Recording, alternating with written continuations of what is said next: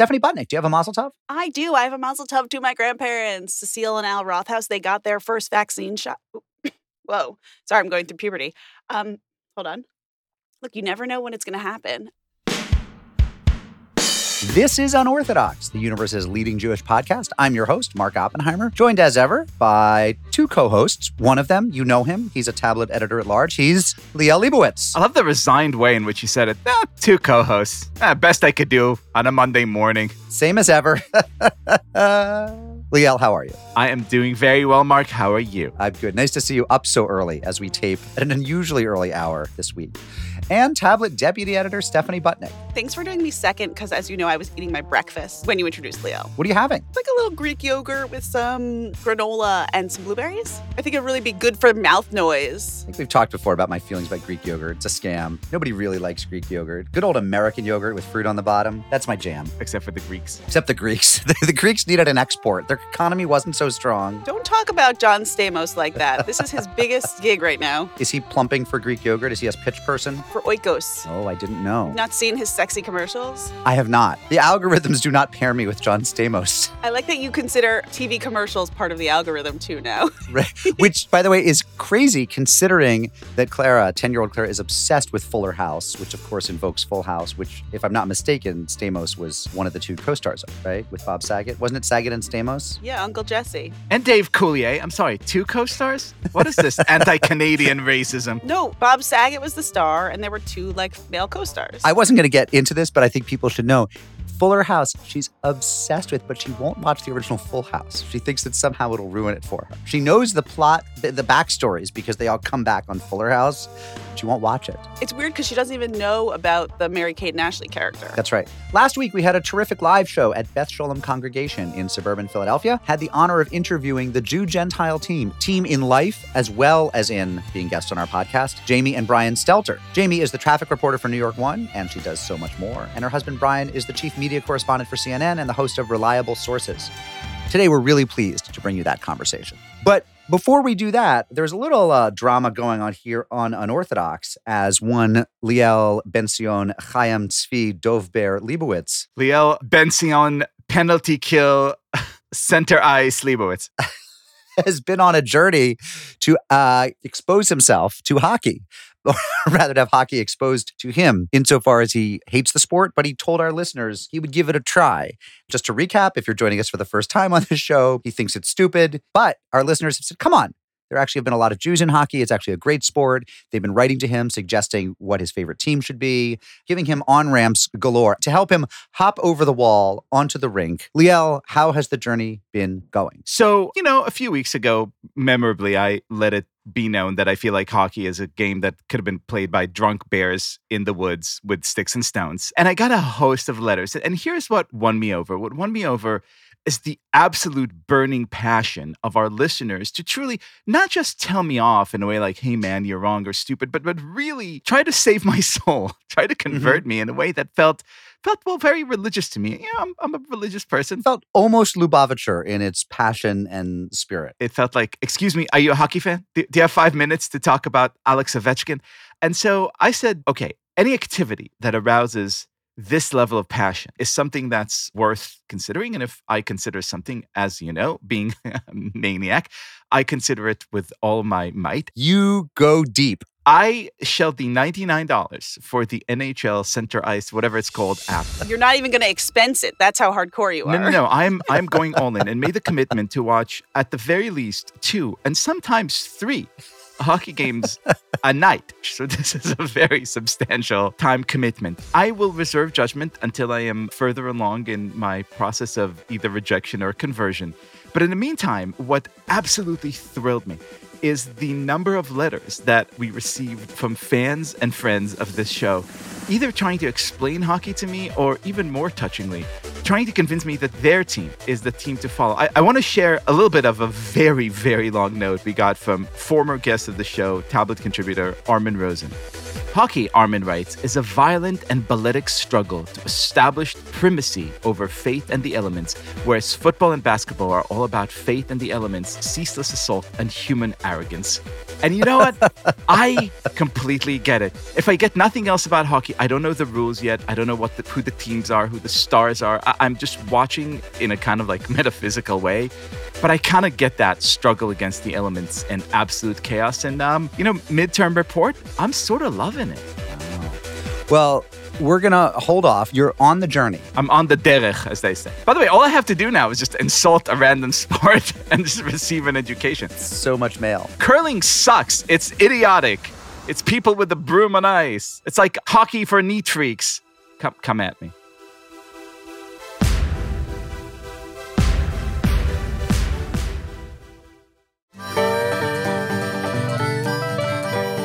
News of the Jews, NOTJ News of the Jews. To the news of the Jews, a bit of a grab bag today. I wouldn't say there's one overarching story in world Jewland. Etsy removed the Camp Auschwitz shirt from its online store. How long was it up there? And how many people bought that? I just have so many questions about the Camp Auschwitz shirt. See, it's funny because I hadn't pictured it being on Etsy. I had pictured it being on TeePublic or one of those other t-shirt a la carte design stores where you can choose your color, you can choose your font, and then you could choose, like, do you want it to say staff on the back? Do you want the little icon on the breast pocket? I was seeing it as a kind of DIY designing experience for people rather than a crafty expression of some Etsy artiste's personal vision. Well, who is like the neo-Nazi on Etsy? Like, that just doesn't seem like a warm and welcoming community for you. The neo-Etsy, you mean? I did have 10 minutes where I toyed with a humor piece about, having been thrown off of Parler and Gab and Twitter. The entire outgoing Trump administration just now upset that finally they've been thrown off of Etsy. And like Ben Shapiro can no longer sell his little crafted patchouli sacks. And, Stephen Miller will have to go to another online market to sell his soaps, his artisanal soaps. But I think they're all on Etsy. Made in America. But it's funny because I was like, Etsy is full of like resist, like tapestries and things that say like nasty woman. And you're like, and then the Camp Auschwitz lives here too. And no one really stopped it. I don't know. Anyway, that's for me the most disturbing part of the story. I think it's actually super interesting. Like the guy with the horns, the QAnon shaman that we're obsessed with in this show. The shirtless guy with the fur. Yeah, when he was arrested, requested to receive organic food because he doesn't eat anything that's not organic because he's also a sort of new age health freak. I actually love the turn that the neo-Nazis are all on Etsy, which sounds like a Kinky Friedman song, like the neo-Nazis are all on Etsy. Maybe it will like open up their chakras in like interesting ways. Artisanal. Yeah, it would. Okay. So they're like neo-Nazi hipster new age seekers. Right. Look, if there's one thing that everyone hates about the old Nazis, is like how corporate they were. It's like very industrial. They're so uptight. Right? Like everything's like very German. This is a factory. This is a camp with a machine. Like, man, if you tried the sort of artisanal, homemade, organic, small batch approach, maybe you'll make more inroads with people. It's a little more niche. It's it's not for everyone. It's not the one size fits all triumph of the will. You see the swastika? I macrameed it myself, yeah. The triumph of the small batch patchouli sack. Like needlepoint. This is disturbing. Some condolences to the Adelson family, straight out of Las Vegas. GOP mega donor and casino magnate Sheldon Adelson has died at 87, prompting the internal discussion here at Tablet. Did he really say Adelson? Because I think we've been saying Adelson. Yeah, the Times obit said it was Adelson, Addle, like they pronounce it like that. We've been saying Adelson for years. I'm embarrassed. Like that. How did we get that wrong? Apologies to the Adelsons for having mispronounced his name. Big props to Congressman Jerry Nadler, who brought Zabar's to the House impeachment vote. It's actually Nadler. Jerry Nadler from the Upper West Side. It was amazing. And because it was like a big Zabar's bag and he just brought it with him with his lunch. And it led the internet to start questioning, like, what was in it? Was it a babka? Was it a challah? Like, what was in the bag? Meanwhile, AOC showed up with Russ and daughters. Former Congresswoman Nita Lowey is at home noshing on Ratner's. Barney Greengrass. Yeah, they're all being sponsored by different New York City eating and appetizing establishments. By the way, nothing the Jews love more than like Jewish food spotting right. on C-SPAN now. Now that we all watch like CNN all day long, it's like, Did Jerry Nadler bring a Zabar's bag to like enter? What's the signal that he's sending us? Is Ossoff eating a black and white cookie? Is that a macaroon in Raphael Warnock's lunch to go? That, by the way, would be if instead of like dumb caucuses in Congress, they had like the Russ and Daughters caucus. And it was just like the arugula versus black and white cookie. Or maybe like rainbow cookies, because that's, Yeah. who does that belong to? That's not really ours. That's Italian. Speaking of dumb caucuses sort of transcending politics, there was a house a block from where I live that had a sign outside, amidst all of the Biden signs in my neighborhood, or Biden-Harris. I like that there are the Biden signs in your New Haven neighborhood, and then the Biden-Harris signs. That is the big rift. There's people who had the Biden sign and then like stapled Harris on, did a DIY Harris, that their kids did it and they stapled That's it on. the diversity of political thought. Yep. Some people had it next to their science is real. Everyone is welcome here. Everyone is welcome here, right? hate has no home here. Hey, that's right. It used to. It moved. And in the midst of all of that, there was a sign that said, presidents are temporary, Wu-Tang is forever. And I thought, I kind of want that sign, actually.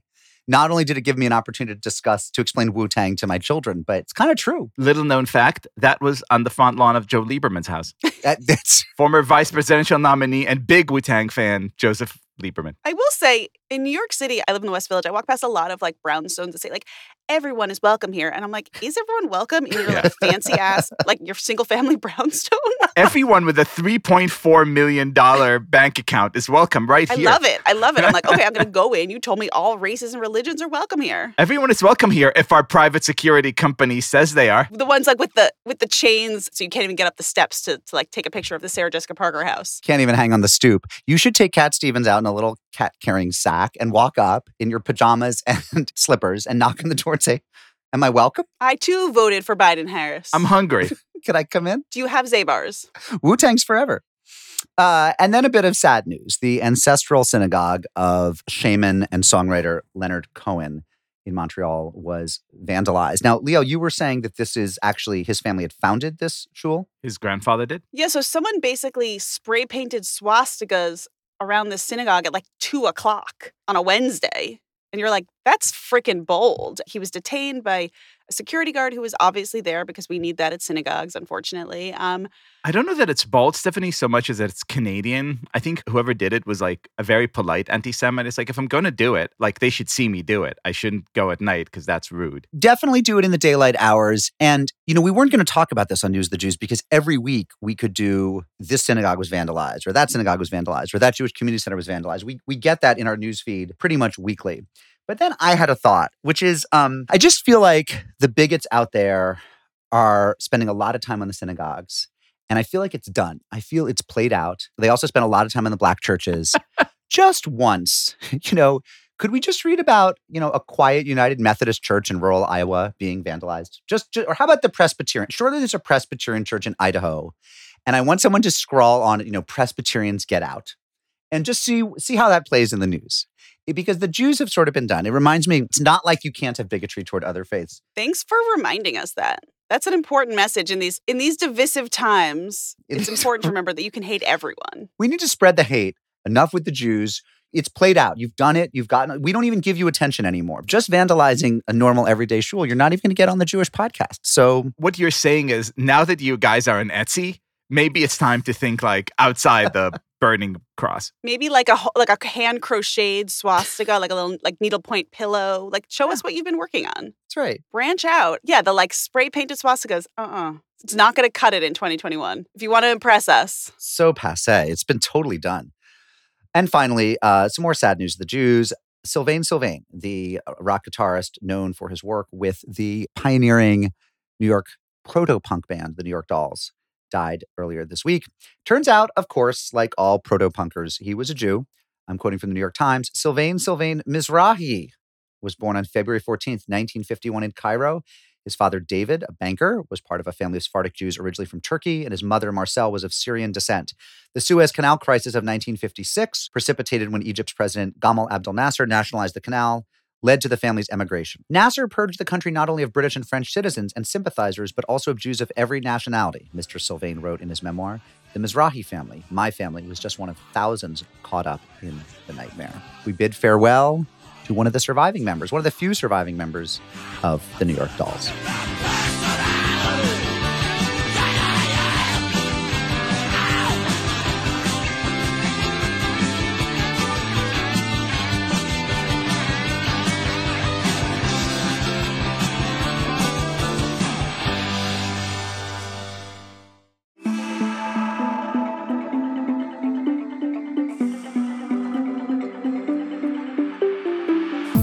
those of you who made it to our live show with Beth Sholem Congregation last week, you already know how amazing our guests Jamie and Brian Stelter were. They were funny. They were smart. They were maybe or maybe not wearing pants. We don't know. We just saw them up top. For the rest of you, you are in for a treat. Here's our interview with our Jew Gentile team, Jamie and Brian, from our live show.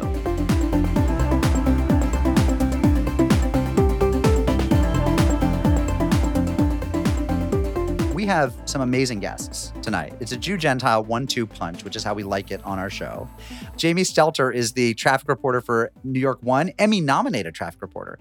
And her husband, Brian, is the chief media correspondent for CNN, the host of CNN's Reliable Sources, and the author of a couple terrific books that I've relied on myself in my own reporting. And we welcome the Stelters to Unorthodox. Thank you for having us. So good to have you here. So where are you right now? We are actually in what we call Bubby's room. That is what our kids call my mom. And this is where my parents used to come and stay in our guest spare bedroom in our apartment in Manhattan. And where they will stay again as soon as we all get vaccinated. Exactly. What is your home Zoom setup? I got a ring light. I mean, you guys, I see that light back there. Are you back in the studio yet? This is a sensitive subject, Stephanie. This is going to get me in trouble because Let's start here then. Jamie does not like my CNN. All right, so here's the truth. Well, what's the truth? You tell them the truth. The truth is that I prefer when things are well thought out and when they are well decorated and someone has taken the time and care to put certain things in a background and make sure that you can see certain things and not see certain things.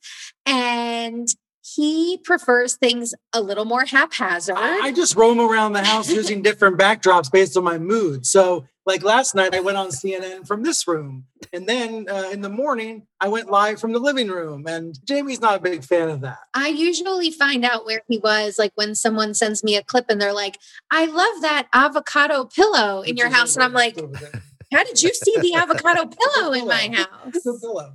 It is a good pillow. So that's our life. Do you have a green screen room? No. That's a great idea. No. Can we do that? No. Bubby's room could get a green screen. Just one wall that's all bright green? I mean, that seems Well, I'm really into that idea. a natural home decor. The truth is, for a long time, Jamie was at home doing her show for New York One. And Bubby's room became a real TV studio with real lights and a real camera and a real background. And the best thing about that was then I could use her equipment for CNN. So we were kind of, we were tag teaming for a while during the height of the pandemic in New York. One of us is excited for COVID to be over one of these days. I did see a very cute video, Jamie, on your Instagram of your daughter watching you, Brian, on TV and just saying, Daddy, Daddy. So are they used to that by now? Oh, yeah. Seeing you on screens? Yeah. They sometimes when you say where's Daddy, they run to the TV if he's not home. And then they look and it's like, oh, that's not Daddy. What I like though is Story, who's 17 months old. Oh, we got that right. He now knows what time of day it is based on when Jamie's on TV. He'll wake up and say Mama, and he means he wants to watch Mama on TV, which is pretty intense. So I want to talk a little bit about being on TV because, Brian, you're on CNN, which is a channel a lot of people watch. However, Jamie, you're on New York One. And as someone who's been watching you with his entire family on New York One for a very long time, I think the level of obsession with the people who are on your local news and the first thing that you see when you wake up in the morning, the level of emotional attachment, correct me if I'm wrong here, but it's far, far more obsessive and hardcore than anything on big national news. Yeah. Do you feel that? Do you have Yes. I mean, you have at least one crazed family of fans, but do you feel that? Do you get that a lot? I do. It's a more obsessive, but also it's more personal because more people see Brian for sure by far and away. But the difference is that he doesn't ever share anything about his life. He's talking about the news. I'm constantly talking about what restaurants in before times, what restaurants I ate at, what parks I've been to, what museums. And, I show videos of my kids all the time on TV. So it's just such a more personal interaction. I always say that I get stopped more on the street Right.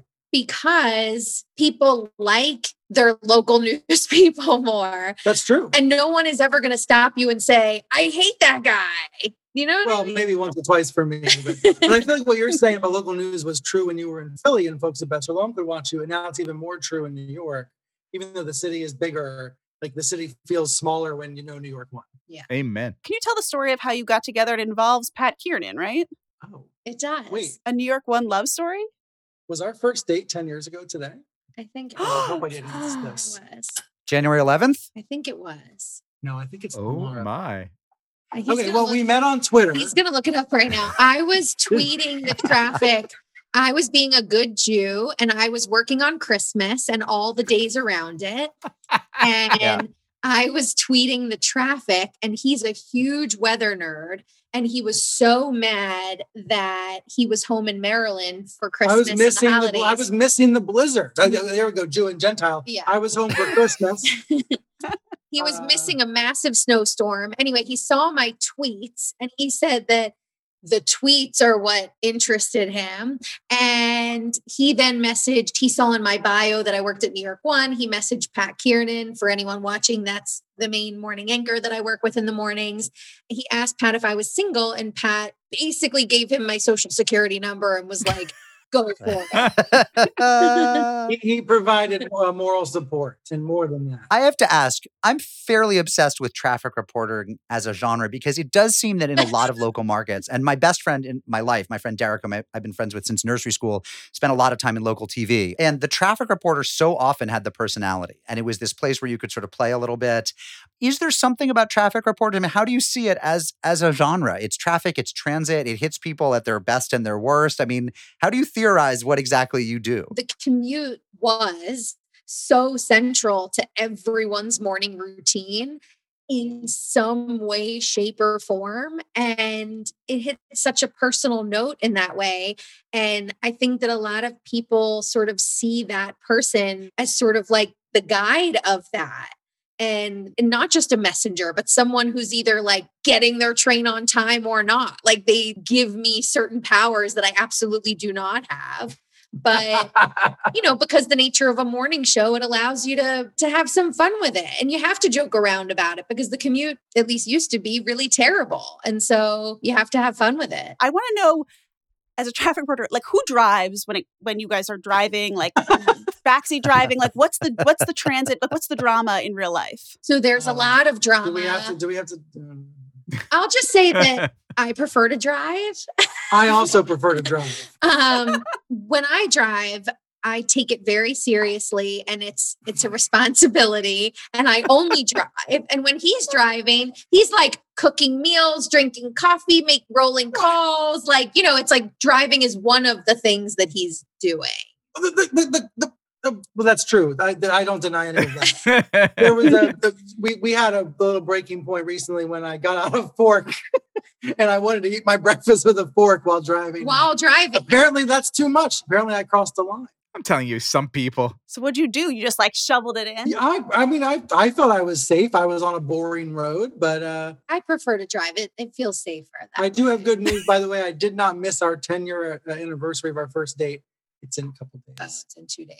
That's a lot of anniversaries to keep track of. Not just wedding, but first date as well. That's quite the bar. Oh, no, this is a big year for me. I view 2021 as a year of anniversaries, starting with first date and then first real date.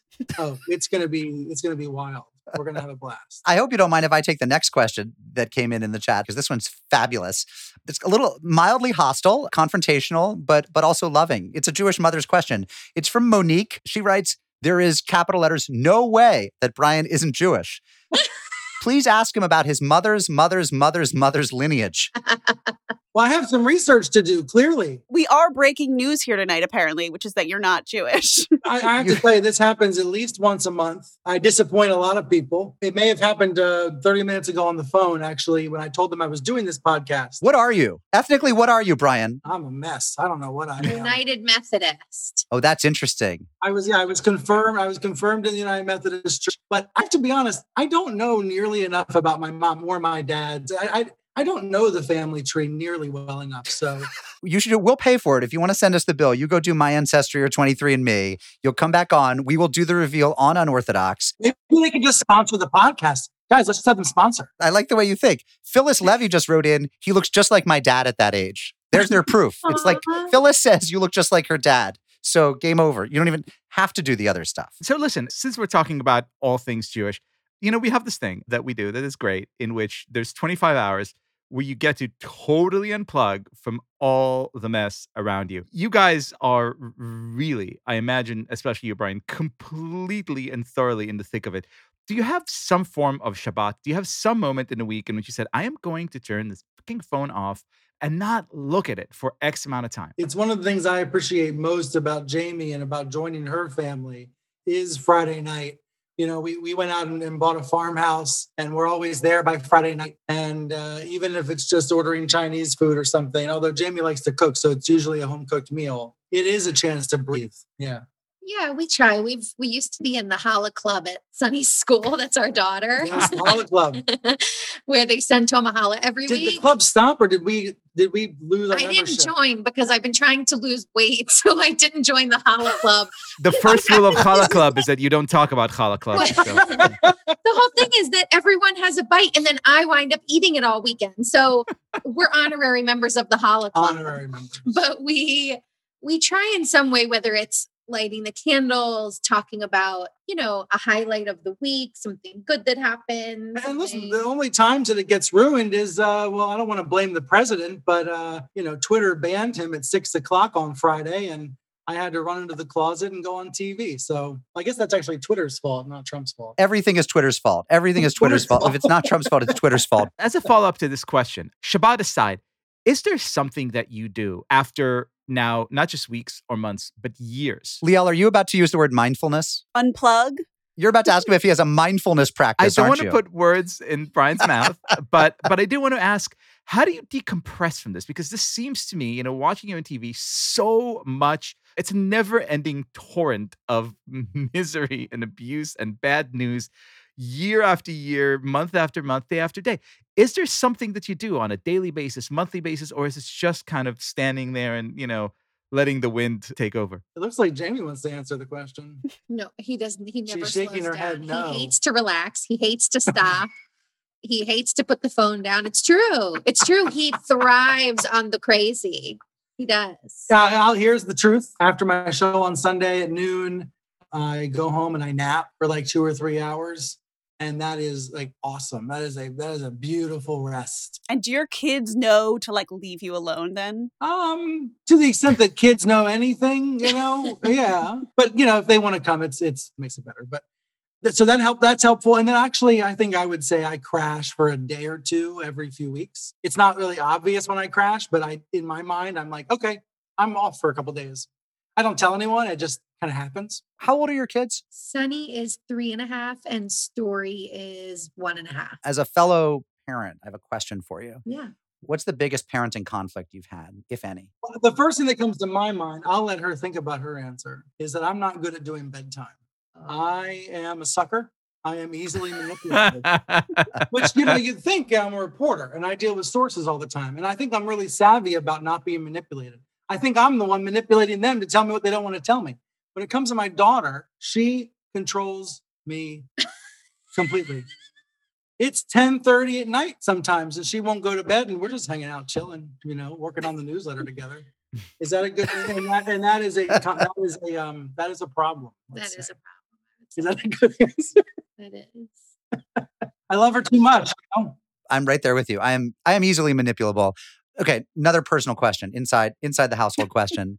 Were there conversations about religion before you guys got married? There were. There definitely were. I think you felt stronger ties than I did. Yeah. Brian really celebrated sort of Christmas and Easter, and that was kind of the extent of religion in his family or life that he was at least bringing into his adult life. And for me, I had extensive traditions and things that I enjoyed and practiced and knew and, had in my life from a really young age. And I think it was Passover was one of the first times that you came. Yes. You came to a Seder, which was sort of like. And I'm thinking, why don't we do this? Like one of the big introductions to my family. And I remember afterwards how much it was less about the Judaism of it and more he really just loved everyone singing all the same songs and knowing all the traditions and sort of having this big routine and way about a holiday that he didn't really have. And I think he really appreciated that with each holiday, my family has all these things. And also one of the best things that's ever happened to me is your parents. And being able to lean into them, lean into their lives. Hey, they're watching. Oh, they're watching. Listening. Send Mrs. Chupak. But it also Hallelujah. happens to be the truth. It's not just in-law bait. It happens to be true. What's the phrase? Jewish? Isn't that what sometimes I say? You know, I'm Jewish. You know, I'm learning. We talked about holidays. We talked about, and I was always really honest that I knew I wanted to raise my kids Jewish. And, you know, if he wanted to continue celebrating Christmas and Easter, we could absolutely continue to do that. But I wasn't going to sort of give up or budge away from my Judaism at all. Right. And he, I think, really respected that. And he liked everything that he saw, honestly. He loved all the holidays and the I just wish we could get back to the JCC in this pandemic. JCCs where Gentiles play racquetball. I mean, look, that's what we gave to the world. And teach their kids how to swim. Yeah. And That's just, I don't know. There was a part of me, totally honest, like when we did Christmas the first time, I cried and had like a really big breakdown. I felt like part of my Judaism died a little bit. Ooh. And we had a little bit of, you know, we had to like have a reset and like a heart to heart about what all of it was. But really beyond that, it was. Yeah, but this year you wanted a bigger tree. I did. Well, now I'm in. Now I'm like, if we're going to do it, we're going to do it. You're gonna do- I think the best thing about Christmas for Jamie was going to the Container Store and buying all the stuff to how to put it away and what to do with the ornaments. I think she's just into the organization of it all. That's my theory. I mean, it really is the best of both worlds because you get the Christmas tree. I mean, it's very lucky. Yeah, no, we're very lucky. I just think the first time that Sunny started to sing the song she's learned in school. Oh my God, she it's loves such a defining moment, I think, for any parent. We should say she goes to preschool at a synagogue. And so they have a blessing leader and she sings the Hamotzi. It's just an incredible moment to see that. It's beautiful. There is something about little children. Like we got my son David a little plushy toy Torah for Hanukkah because he likes the ones at synagogue, and he carries around all the time now and just wants to sing the blessing over the opening of the ark. And then then he sings all these other synagogue blessings. It triggers him into Jewish space when he holds his little plushy Torah. And it's just children are amazing. Yeah. They kind of rock. They kind of rock. We have a question in here from Ann and Harvey Rubin who say, can Jamie talk about her writing and opening up discussions about miscarriage? Yes. So really long story short is that both of our children, we did IVF for. I had a series of miscarriages before each child, before Sunny, and then we did IVF. And then we tried IVF again for Story with some of those same embryos, and I had more miscarriages. And it was a really sad, hard time. And I think mostly because of social media and how social media made me feel when I was trying to have a baby. And it felt like everyone was pregnant, that it really felt weird to announce that I was pregnant, which I had to do because I'm on television. So I had to address the fact that I was growing a child. And it felt really strange to do that and not acknowledge what it took to get there. It almost felt like living some kind of lie, just to be like, poof, oh, I'm pregnant. And because those stories really made me upset when I was trying to get pregnant for the people that felt like they just looked at their husband and had a baby. Right. And so is that how it works? And so I don't know. I never considered not talking about it, honestly. And so I posted an Instagram about it, not really thinking much about it. And then it really struck a nerve. And, you know, some magazines and things asked me to write about it. And then I became a lot more vocal about it. And in turn, almost daily still, and it's been years since I've talked about it, I still get messages from people thanking me for talking about it or asking me questions. What doctor do you use? Or what do you recommend? Or what helped you during those times? So many more women go through this than we know. And it's an awful thing to go through alone. And so I never considered it any other way. Yeah. I think this is very admirable, and I hate to change the tone, but there's a very important question Oh, this Yeah. is going to be good. from Benjamin Cohen, who writes, this weekend, Jamie posted a hilarious Instagram pic of Brian doing a CNN spot from home with no pants on. Question from the audience, Brian, are you wearing pants right now? He Wait, is. well, I don't know. I mean, right now I'm wearing sweatpants. Do sweatpants count as pants? Barely. So do you tuck the button down into sweatpants? Might have. No, Or do you it's go not. no tuck? It's all of it. Look, it's all about chest up until the end of the pandemic. That's all that counts until the end of the pandemic. Yeah, well, that's true. and beyond. It's all zoom up. I put on my suit pants for the first time in 8 months, and I was blown away. But honestly, it almost speaks to like the same miscarriage conversation. It's like, who are you trying to fool by like putting on these pretenses for people? Right. You know, it's Right. like, yes, it's funny and I knew it would get a laugh, but it's also just like, this is the world we live in. It's so weird. Right. And no one's getting fully dressed. They don't have to. And so like, And I actually think, it's easier for me to get guests on CNN because they're at home already. Seeing people's homes makes people feel more relatable Oh, too. for our podcast, everybody says yes to us now. I mean, not just you guys, but like it's amazing the guests we're getting. Nobel Prize winners, MacArthur Genius. I mean, people are bored. People are bored at home, and it's like these Jews in New York want to talk to me for an hour. Nick Hornby over in England. We wanted to talk about High Fidelity, the new It's reboot like, of it. Sure. Nick Hornby. Oh, some Yids want to talk High Fidelity? Of course. He logs right in. I mean, it's like Jamie, I think what you're saying is really interesting. And I think that's why people are really, like, you have this really big online following, not just through your work, but I mean, people really find your family. You're both on TV, so in many ways you're seemingly not that relatable, but you are in so many ways. And you share, the ups and downs and like not just the cute pictures of your kids, but the behind the scenes of getting those cute pictures. I mean, how much of that has sort of happened organically, and how much of that are you realizing like you're consciously trying to sort of like pull the curtain back? no, I think most of it is organic. If she ever does it consciously, I'm gonna take her phone away. It's I don't all- want to be one of those families that is doing it for the likes or the. Yeah, we're not in it for like Or the the spawn content kind. creation. It's like, it's really just organic. I think it's fun. And I think my followers and my friends and the people that I engage with, like, we have real conversations. Like, and it doesn't have to be about anything serious. Like the other morning I posted at 6:30 in the morning on Saturday or Sunday, and I wrote something like, they've been up for an hour already.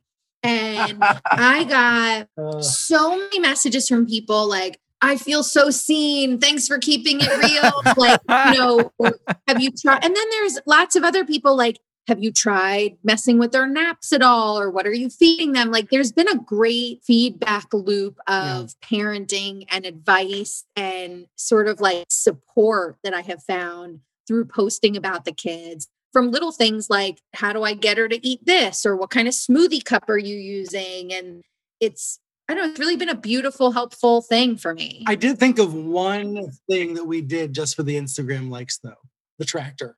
When we bought the farmhouse, we had the owner sell us his old tractor, like his old, John Deere. I don't know how to drive it yet. No. I don't know if I'll ever learn how to get it out of the barn, but it is a great Instagram prop.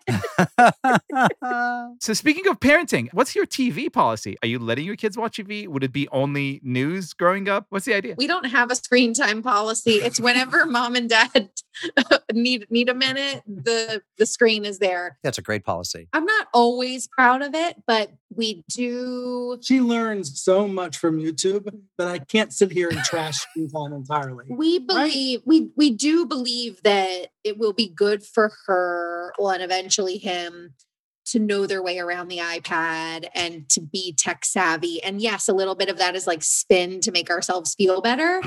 But it is what it is. We're always on our phones. How can we be on our phones all day and then say, no, you can't look at a screen, but mommy and daddy can look at screens? We do all have day. to have a reset every once in a while, though. For example, this morning, I had to take the iPad away.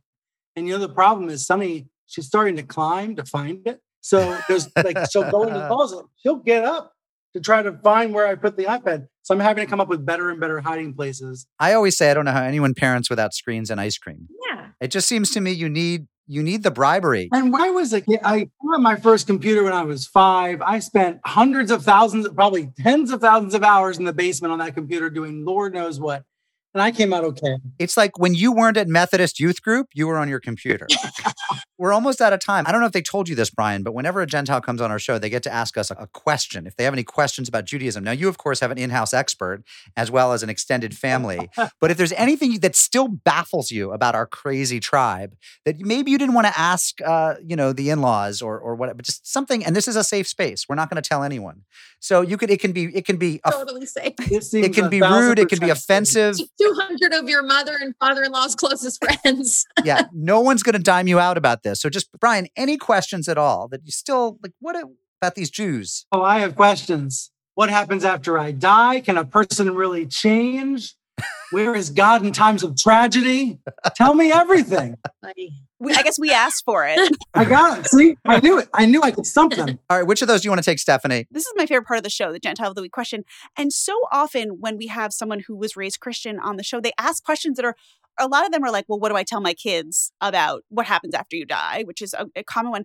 But there always is this funny thing that comes up, which is like, if I stop going to church, then I'm not Christian anymore. Or like, if I stop believing, I'm not like X anymore. And there's so many people who wonder, like, how come so many Jews I know, like, say they don't believe in God, but still are proudly Jewish? So, like, is funny. I mean, this is my favorite sort of moment of the show where, like, you really get to tease out some of these questions. I don't know. Where is God? I don't know. I don't know that one. After you die, you don't have to be on Twitter anymore. That's probably the only thing we say with certainty. But unless you're bad, and then you always have to be on Twitter. I'll take the one, can people change? My friend Andy Boone, who's a Quaker but is very Jewish and is married into a Jewish family, he's done many rabbinic discourses on the question of whether people are changeful and whether they can improve.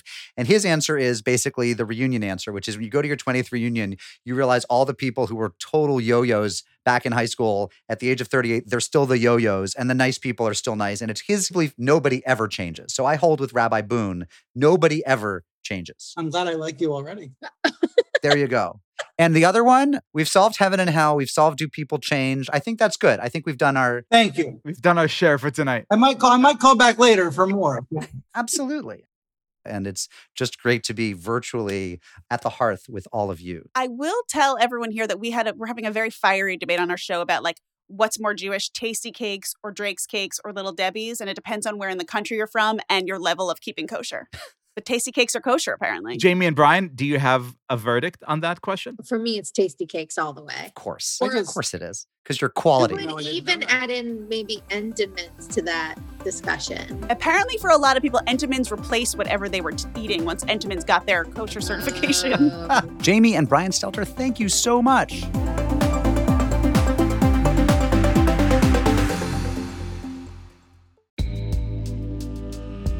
Broadway comes to the 14th Street Y on Tuesday, May 21st. Join us at 7 p.m. for a conversation with cast members from Prayer for the French Republic, the Tony Award-nominated Best Play. Tony nominee Betsy Adom and fellow cast members Frances Benhamou, Ethan Haberfield, and Ari Brand will take part in a lively discussion moderated by the New York Times' Mark Tracy. They'll talk about the play's themes of Jewish identity, French culture, and Zionism in times of rising anti-Semitism. This event is part of 14Y's spring season of Jewish culture. As a Jewish community center, 14Y offers a variety of opportunities for people to discover, explore, and connect with Jewish life. Visit 14streety.org to learn more and purchase tickets to Broadway at 14Y.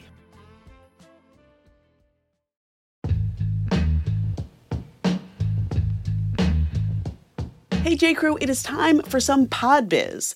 Tonight, May 16th, I will be moderating a Zoom conversation with Rabbi Sharon Brous and Shai Held about each of their new books. That's at 6 p.m. Eastern and the final event in my Unpacking the Book series with the Jewish Book Council and the Jewish Museum. This one's on Zoom, so no matter where you are, I hope you can make it. And tonight is actually a doubleheader for me. If you're in the New York area, I'll be at the Marlene Meyerson JCC Manhattan at 7:30 tonight in conversation with Israeli rapper and singer Jimbo J. He'll be performing, and there will be delicious Israeli food from Chef Mushka, who made the famous harosets at our Passover pop-up. You can find links to register for both of those events at tabletmag.com/unorthodoxlive. We also have some great events coming up for Tablet members in person and on Zoom. On May 16th, Catherine Wolf will be in conversation with Jews who refuse to back down against hostile crowds in various arenas, from municipal buildings, school board meetings, and of course, college campuses. She'll be talking with Club Z's Masha Merkalova, Safe CUNY's Avraham Goldstein, attorney John Kovac, Mel Waldorf, Steve Goldberg, and UNC Chapel Hill student Daniel Stumpel. Also coming up, a warm and intimate Zoom for those who have lost friendships since October 7th.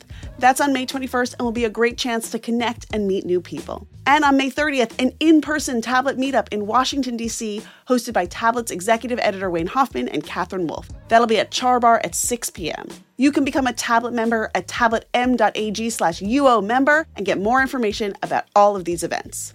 Okay, back to the show.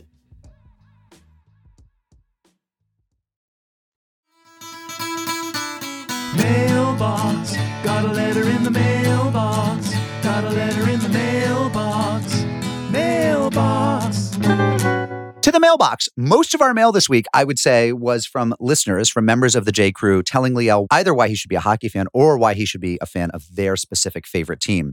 I should say that the choices were wide but geographically narrow. It was a lot of people from Canada and the Northeast saying, be a fan of the Flyers, be a fan of the Bruins. You know, I was hoping for a Mighty Ducks fan. There was a San Jose Sharks mail. Was there a San Jose Sharks? Okay, oh, my yes, mistake. there was. Yeah. But we're going to save a lot of those letters for next week when Liel's going to give the big reveal about which hockey team he is pledging his devotion and troth to. By the way, there is no narrative thread on this podcast that we won't pull out for several episodes to keep you coming back. Correct.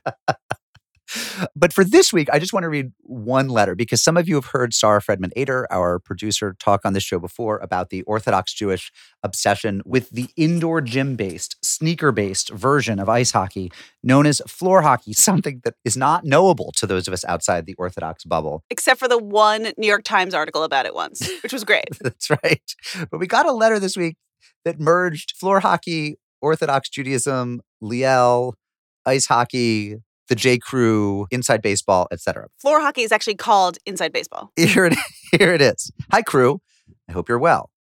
I wanted to make sure you knew that Liel's favorite rabbi, Rabbi David Ingber of the Congregation Romamu on the Upper West Side, was one of the all-time great yeshiva floor hockey goalies and also a great teammate. Have a great Shabbos. Daniel Altman, Ramaz School, class of 1987. I love that you can become a rabbi and everyone's like, yeah, he's a good rabbi. He was a great floor hockey teammate. And not even that he was a great player. He was a great player, but a better teammate. Well, also on the walls of Ramaz, where so many alumni are rabbis, you don't get a picture in the Alumni Hall of Fame for being a rabbi. They're all rabbis.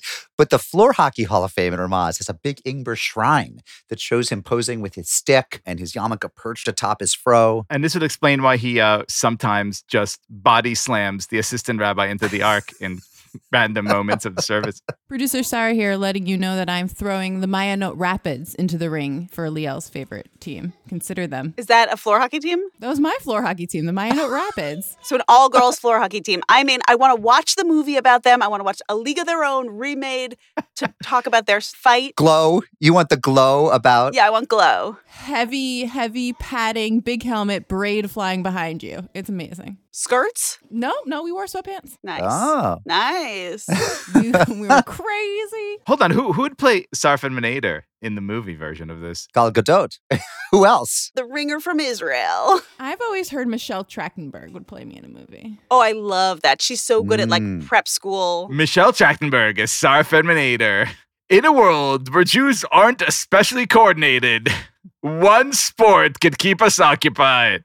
Well, in fact, Liel, you joke, but they've actually made a movie. It's coming out in 2021, direct to streaming. Unfortunately, you can't see it in the Cineplex, about Sarah Fredman Ader's career with the Mayanot Rapids. And we got a hold of the trailer. But if you want to hear that trailer, you have to listen all the way to the end of the credits. Back to the mailbox, this one close to my heart. Dear J. Crew, on your show today, Mark used the phrase Kuni Lemel in casual conversation. Well, yes, I did. I almost missed it. I know, I was wondering about that. I've not heard that name since the third grade. That was the year 1980, maybe, when my sister's grade at our Jewish day school put on the play Shnei Kuni Lemel in Hebrew. They were in sixth grade. Thanks for the incredible memory, which until today was deep in the vault. I wonder how many of your listeners would understand the reference. I got it.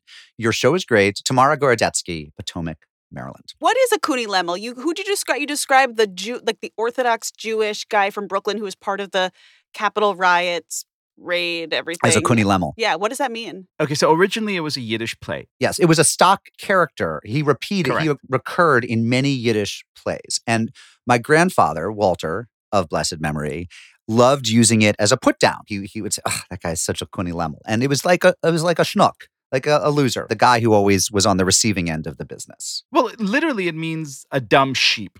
I mean, this is literally what the Yiddish means, right? It's kind of like a schlemiel, a schlemazel, a very innocent person, but super sweet. Not someone that you have any kind of animosity towards. And of course, the guy you're rooting for, and the star of many popular Yiddish entertainment. אני קוני קוני קוני למל. אתה קוני קוני קוני למל. אני בא מניו יורק. אתה בא מניו יורק. היות לחיי לי אין סמל. קוראים לי כולם קוני למל. כי קוני קוני למל. קוני קוני למל. קוני קוני למל. ושמי. כי קוני קוני למל. קוני קוני למל. קוני קוני למל. שמך. דוד, למה יש לך כובע כזה? Right. The way my grandfather would use it, a Kuni Lemel was a little bit simple. The reason you were rooting for him is because it wasn't his fault. He just was a little too dumb to be blameworthy. So wait, we are rooting for the guy in the fur at the Capitol, inside the Capitol, next to the Confederate flag holding guy? Only in that, the only way to make this all tie together is only if he was really deceived. If he's just like a simpleton and a fool and fell in with the wrong crowd. Yeah. And therefore went off. If someone told him at 9 that morning, hey, we need a 10th guy for a minion, come on this bus, we're driving to DC. You'd be like, okay, yes. Anyway, I don't know where it came from, Tamara Gordetsky. It came out deep in the vault. The spirits released it because I don't use it much, but it is a Grandpa Walter favorite. And I hope that we can all start calling people Kuni Lemels again. And now a call for all of us to put on our panel of Jewish experts hats and give some advice. Dear Stephanie, Mark, and Liel, my best friend is married to a non-practicing Christian man. He is more Jewish than a good portion of the Jews I know. He participates in holidays, Shabbat, and wants their son, now 8, to be raised Jewish. They do celebrate Christmas in their home, which is more of a celebration of traditions rather than a religious observance. Recently, their son has started saying he is half Jewish because his father is not Jewish and his mother is. His dad wants him to identify as fully Jewish and is considering taking Christmas away. As a Jewish professional, he came to me for advice, and I felt like taking Christmas away from an 8-year-old will make him hate being Jewish at this point in his life. I do not think he sees Christmas as a religious holiday. They don't go to church, and I doubt he even knows who Jesus is. Dad is considering conversion, but I do not think it's something he takes lightly and would not rush into that. What can he do to help his child feel completely Jewish? They participate in a shul, send him to religious school, and are hoping he can go to a Jewish sleepaway camp this summer. Any advice for a non-Jewish dad who wants his son to say he is Jewish, not half? Thanks so much, Don. So this is a really, really good question. By the way, this is so true of so many people in the world, right? Like the non-Jewish spouse actually is an equal, if not greater, participant in the Jewish life. And this is why we're for all the fretting about intermarriage. It's like, actually, no, here's what you have is like a Christian dad who like wants his kid to feel fully Jewish. Who's bringing it, yeah. This is also like a lot of the stuff we talked to Jamie and Brian about earlier in the episode, right? Like Brian feels like it's really important for them to do the Jewish stuff because he understands the connections that Jamie has and he wants his children to have that. And he has it too almost. And so I don't know. I think that this episode should be a celebration of all of that. I don't know quite what to do here. This is a real tough one. I mean, they've gone down the Christmas path, right? And so now they have the Christmas tree and they're thinking, do we take the Christmas tree away to solidify our son's Jewish identity?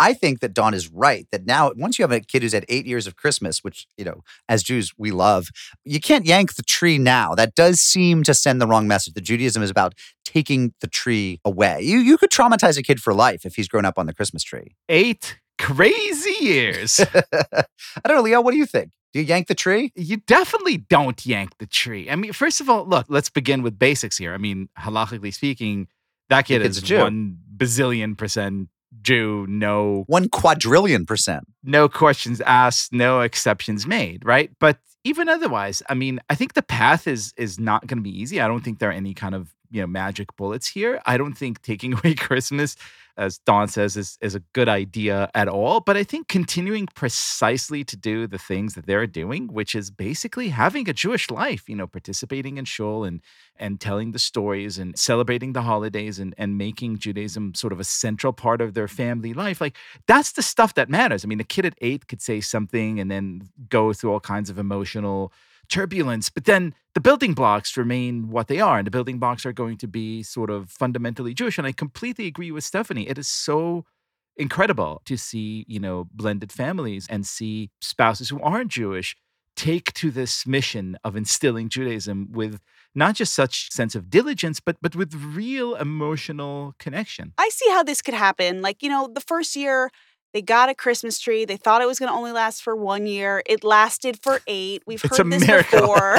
It's a familiar holiday story. But look, I totally agree. You can't take the tree away. But I don't know. I think there are ways for dad in this scenario to talk about, I think you could sort of open a dialogue with an 8-year-old, especially if you've given him all of this. It sounds like he's a smart kid. And if dad is considering converting, I wonder what that does. I mean, it'll be interesting when he hits 13, when he sort of gets into his early teen and the bar mitzvah question. I was about to say, this is a 5-year story arc for unorthodox. The dad should start working in conversion now and then convert on the exact same day of the bar mitzvah, which we will air live. I mean, we've actually heard this before, I think, right? Like this idea of when your kid becomes a Jewish adult, then you also sort of take that plunge, so to speak, literally yourself. I love that idea. Stephanie, you're so right. Thank you. When you said they can talk to him about this, right? I mean, I'm amazed at the number of families I know. And this is going to sound like I'm being Johnny Negativo here. That's my negative persona. But I'm actually being Stu Positivo, if you hear me out. So many families I know that do the right things, that have love in them, that have all these wonderful practices. I don't just mean religious. I mean, they're healthy families. They never talk about why they do those things. They never say, we love having game night with you, Sally, because game night's fun. They don't talk about the culture of the family or what their beliefs are, what their values are, often because they're not talkers. They're just kind of silent types, and maybe they're staring into their phones, or maybe they're reading their magazines, or maybe they're crocheting, little angel wings. I don't know. Swastikas. But if you have something about your family culture that you want your child to understand, which is, look, we have a Christmas tree because dad grew up with it and it's a fun thing to decorate, but our religious values and the culture that we want to really build into is Jewish. You can talk to an 8-year-old about that, and they understand a little bit then, and they understand it better when you have the conversations a couple years later when they're 10 or 11. Actually explaining those things to them, children are not stupid. They will understand. And in fact, they've probably already perceived the tree is just a tree, but our holidays go deeper in a sense. How well do 8-year-olds understand matrilineal descent? Really well. Because that would confuse the hell out of me. No, it wouldn't. Only what mom is matters. First cousin once removed confuses the hell out of you, Stephanie. But matrilineal descent, you'd get. Only mom matters is something that any kid will understand very viscerally right away, no problem. I know. Do you like how easily I'm doling out parenting advice? I can barely keep track of my cat right now. My kids, by the way, say things to me like, well, mom's the main parent. Right. And I think, wait a second, I've done so much child rearing. They'll say, oh, no, we love you, Dad. I mean, not as much as we love mom because she's mom. I mean, kids will get this. You babysit us, but mom parents us. Exactly. That's right.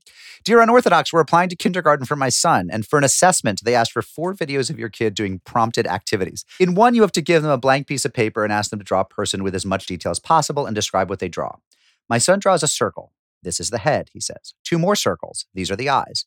2 lines at the top of the head. These are his horns. I froze with some serious yikes, but didn't say anything, and he finished drawing this person. Then he explained it's Bumblebee, his favorite transformer who likes to save the world, yada, yada. Phew.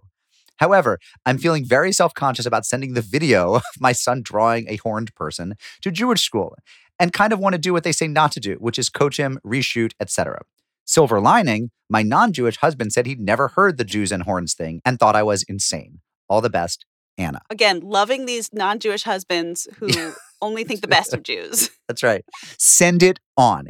If this Jewish nursery school can't see the genius of your son giving horns to a transformer, if they're so caught up in their fear of anti-Semitism that they can't have a good yuck and admit your son, who is a genius and quite precocious, you don't want them. You want the other nursery school, or you want to keep your child at home forever. I see the statement and I raise you the notion that any freaking institution that has an assessment that requires 4 freaking videos for a kindergartner, you should only always send a picture of a horned person. Be like, here's a Jew. This is what dad taught me. That's it. You have a problem with that?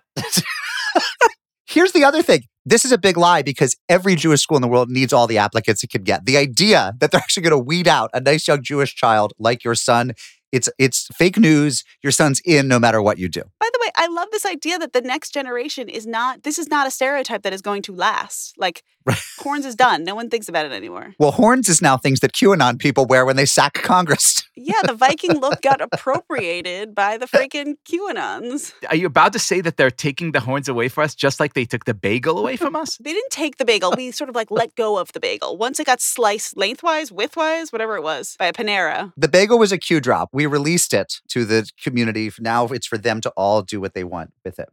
On Facebook, a terrific post, Sarah Jane Ficken wrote, "So I'm curious, what do you all do while listening to the podcast? Today, I caught up on the last 2 episodes while introducing our cows to the new goats." There was a photo, by the way. Oh, of the cows and the goats? There was a photo of the cows meeting the goats. It was amazing. I think it went well. Patrick Cosgrove replies, "I'm usually at work under a car while I listen to Unorthodox." That's just great.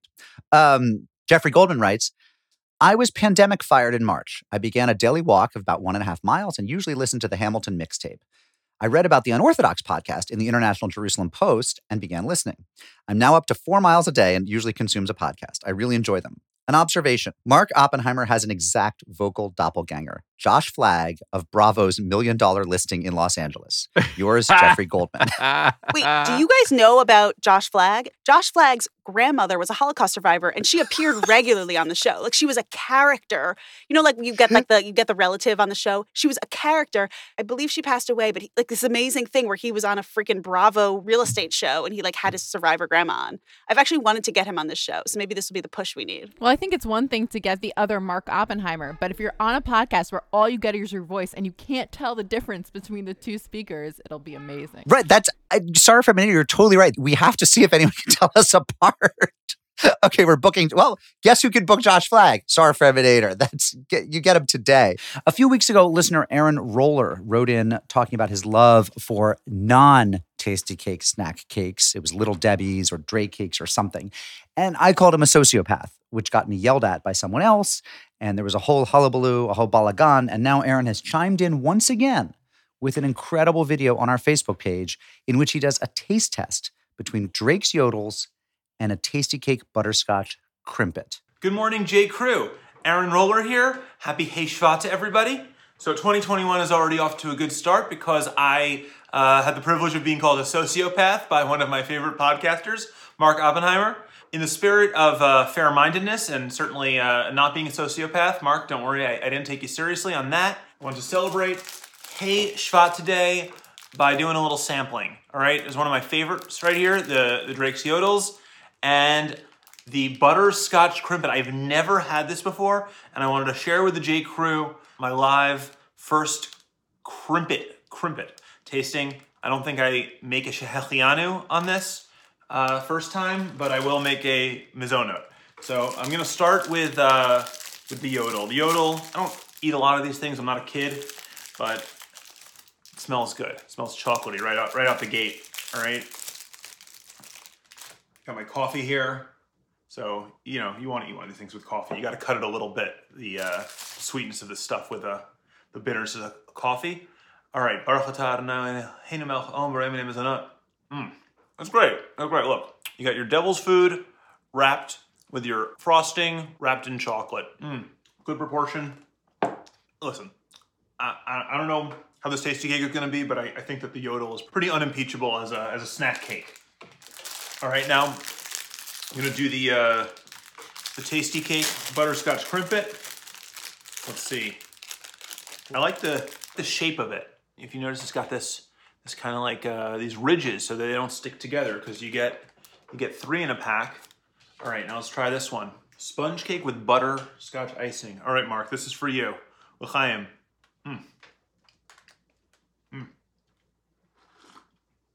All right. I'm gonna give it up. That's a good little pastry there. It's not a yodel, but it is delicious. So, in the words of our rabbis, Elu ve'elu divrei Elokim Chaim. Both these and these are the words of the living God. Happy Hey Shvat, everybody.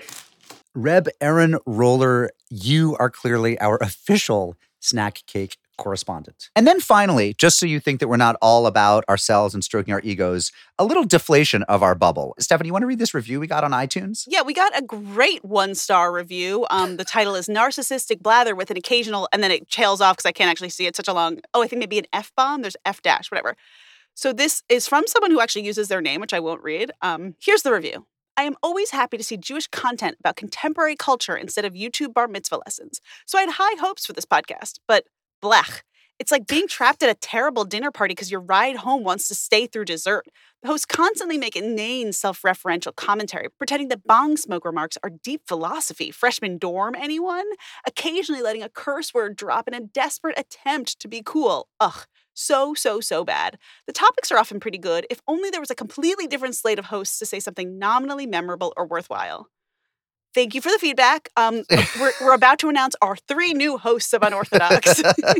Well, dear reviewer, first of all, nice usage of the word nominally. You are a literate 1-star reviewer. We're so impressed with you, by the way. You're so smart. So smart. You should totally have a podcast. Here's my question. Do we ever make bong smoke remarks? I have no memory of us. No, I think that that's the idea is that we are creating that environment. I mean, I see. I haven't seen a bong in 10 years. Who was that person who would write into us about how he was quitting the podcast?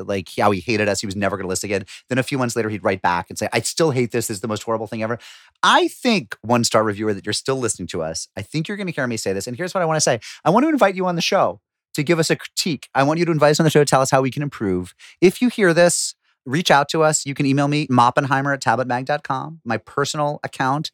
And, let's get something going because we're not afraid of your feedback. We revel in your feedback. This also might be a good time to tell other people that if they like us, they too can review us on iTunes. Yes, we haven't done that in a while. Why don't you go? We need someone to counter, a little counterbalance to the 1-star review. Once the bong smoke clears, review us on iTunes. To me, it's a certain kind of sign of the times. The reviewer online should be able to go out there and express this kind of opinion without taking any kind of creative effort to say something more than just an off-putting comment. I think what Liel means is rate us on iTunes. I still want to talk to her or him. What I mean is go to hell, but rank us on iTunes first. Subscribe, leave a comment. Rate us on iTunes, but also call us. Give us your feedback, 914-570-4869. Write to us. We may use your letter on the air. Unorthodox@tabletmag.com.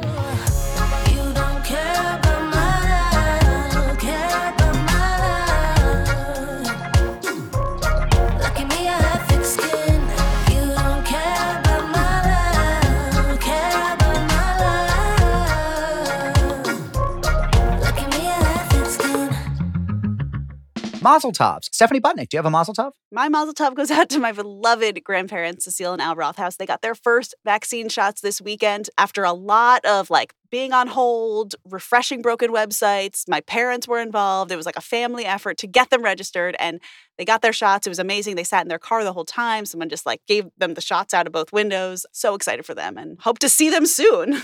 My mazel tov this week is to all the people in the J. Crew who are adding to their families through birth, adoption, marriage, whatever, but particularly one-time Jew of the Week, Elisheva Coleman, who had her baby. And thanks to super listener and one-time Gentile of the Week, Shay Kateri, for updating us on that. That's a friendship shidduch that we made at our live show in Pittsburgh. Long story short. And also to the Herrings, who wrote to us for advice on naming their baby back in the day when the baby was in utero. They gave birth this week. There's a bris, and we wish them all good things with their new child. And we need to know the name. Liel, do you have a mazel tov this week? I sure do. To one-time Jew of the Week and someone who we love dearly, Maim Bialik, who will now serve, we learned, as Jeopardy guest host, which is such a perfect gig. That's our show for the week. Before we say farewell, though, I want to say that the Jewish Name of the Year bracket is up and running and vibrant. Continue to send us names on Facebook, Twitter, Instagram, or to our emails to unorthodox@tabletmag.com. Some of the early frontrunners, I just want to give you some of the early frontrunners, include Hillel Horovitz. By the way, I saw that on one of those real estate posters in New York City in a empty storefront. That was your contribution, Stephanie. I was I like that. Harry Sachs, say it a few times and you'll get the dirty pun. Zach Izikow, Crew Fredman. Sorry, this is one of yours. You're related to Crew Fredman. That I am. The High Wasp Low Jew mashup there is splendid. At our Temple Emmanuel Stryker Center live show, one of the people in the audience was Carol Shackmaster. That's my my own early favorite, Shackmaster. It's a superhero. It's a store. It's like the Shake Shack. It's the person who makes the burgers at Shake Shack. But it's also like a chess master in the old country, we realized in the course of that event. Or a shochet master, a master slaughterer, butcher. We don't know. It's deep in the mists of time, but Shackmaster. And then somebody wrote in with maybe to Facebook with Trudy Hope Schlomowitz. The first name is Trudy Hope. The last name, Schlomowitz. I actually think that might be the winner so far, but it's early in the day yet. In any event, I'm not putting Shackmaster and Schlomowitz up against each other in an early bracket because they're both really high seeds. They won't meet each other till the quarterfinals at the earliest. And then we got this letter from our friend Ted Fonz, who said, great show this week. I always enjoy Stefan Fatsis. Here's my entry for Jewish Name of the Year, borrowed from a young man at our shul, Ari Goldhammer. It's just a badass Jew name. Let me count the ways. Number 1, Ari, the lion, fierce, brave, and vaguely badass Israeli. Number 2, Goldhammer, encrusted with Ashkenazi depth, but also calls back to the Maccabean victories of our ancient warriors fighting to restore Torah learning against heathen Greek oppressors. Number 3, say it out loud, Ari Goldhammer. It flows like a haiku, strong and wise at the same time. As a Jew with a very un-Jewish name, I can only aspire to the badass strength of Ari Goldhammer. Yours, Ted Fonz. Ted, indeed, you have a really schwach Jewish name. Ted is weak, Fonz is weak, but you are a wise, wise, wise man. No, he's the Fonz. Hey. Arthur Fonzarelli. Ooh. Played by a big Jew. One of the biggest. Oh, that's good work. He's the Fonz. Henry Winkler. I think Ted Fonz is too young to know that it's cool to be the Fonz. It's always cool. Go on YouTube, find the Fonz. I imagine that someone has told Ted Fonz about his nomenclatural relation to his ancestor. His Zayda. He will write to us and let us know, as you should all write to us with more entries for the Jewish Name of the Year. Unorthodox is brought to you by Tablet Magazine on the web at tabletmag.com. Send your thoughts and Jewish Name of the Year entries to unorthodox@tabletmag.com or call us 914-570-4869. You can email producer Josh Cross, for example, to suggest doing a live show or advertising with us at jcross, cross with a K, at tabletmag.com. For swag, bit.ly/unorthoshirt. On Instagram, it's at Unorthodox Podcast. On Twitter, at Unorthodox_pod. Join the Facebook group. The show's produced by Josh and Sarah and Robert. Our artwork's by Esther. Theme music by Golem. Mailbox theme by Steve. Our Eruv engineer is Sarah Jane Ficken. Rabbinic supervision by Rabbi Yitzchak Mizrahi of Beth Israel Abraham and Voloner in Overland Park, Kansas. And we come to you again from our scattered, deep bunkers in the Q State, the bunkers of Tablet Studio. Shalom, friends.